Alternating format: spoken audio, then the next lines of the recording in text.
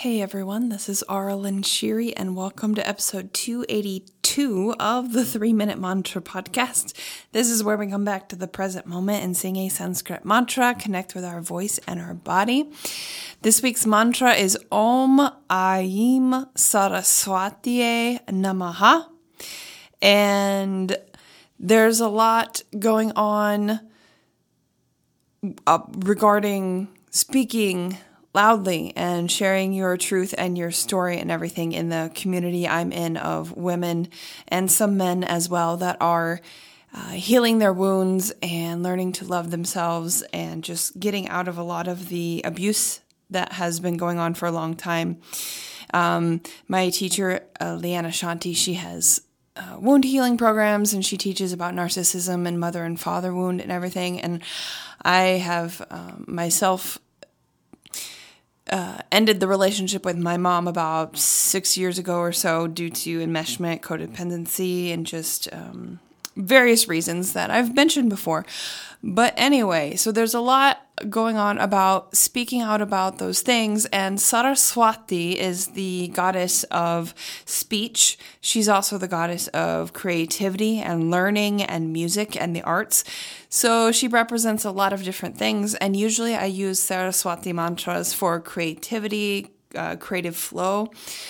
But it felt like a good time to use a Saraswati mantra and focus on the throat chakra and strengthening that area.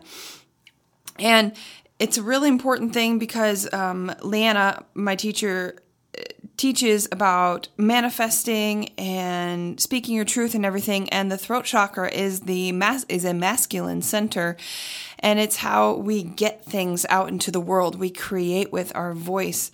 And so when we're actually singing mantra, we are creating things. And I talk about that too, to focus on what you're creating in your body. Because when we sing peace mantras and just different mantras, the idea is that we can clear anything out of the way that's not peace. So when we sing a Saraswati mantra, you can focus on clearing your throat chakra, anything that is holding you back from speaking, and you're creating this strength within yourself. Same if maybe we sing a Durga mantra and focus on the root chakra. Durga is for strength and warrior-like nature. And so you can really focus on your root chakra for that and really feel that strength. And so you're just kind of creating these states within your body, and then you're using your voice to actually infuse your body with those things and just really help you be present. And for me, the voice, having that sound, being able to actually feel that in my body really helps me stay connected to my body more than if I was just, focusing on my breath with more of a traditional meditation. So that's one of the reasons that I love mantra and I love singing. Your voice is just so powerful. So I always encourage everyone to practice singing, because just a lot of times we have lots of thoughts and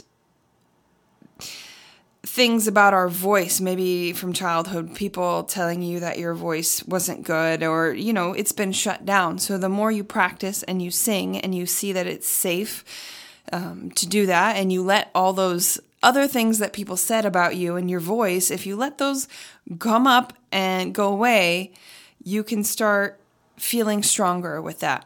So, and my voice has also gotten stronger through writing, and then I practice speaking as well, and just, sharing my story and everything like that. So when we sing this mantra, it's Om Aim Saraswatiye Namaha. Don't worry about saying the words correctly if you don't want to, but just practice singing. And you can go back to it and practice it every day and really focus on your throat chakra and just clearing any blocks, just asking for any blocks to be cleared. And like I said, that might be old beliefs about your voice, maybe not being good enough, and various things that might come up. So listen to those things, and then you can see, are those true? Is that my voice? What is my voice? And you can start finding that. So here we go. 3 minutes. Om Aim Saraswatiye Namaha.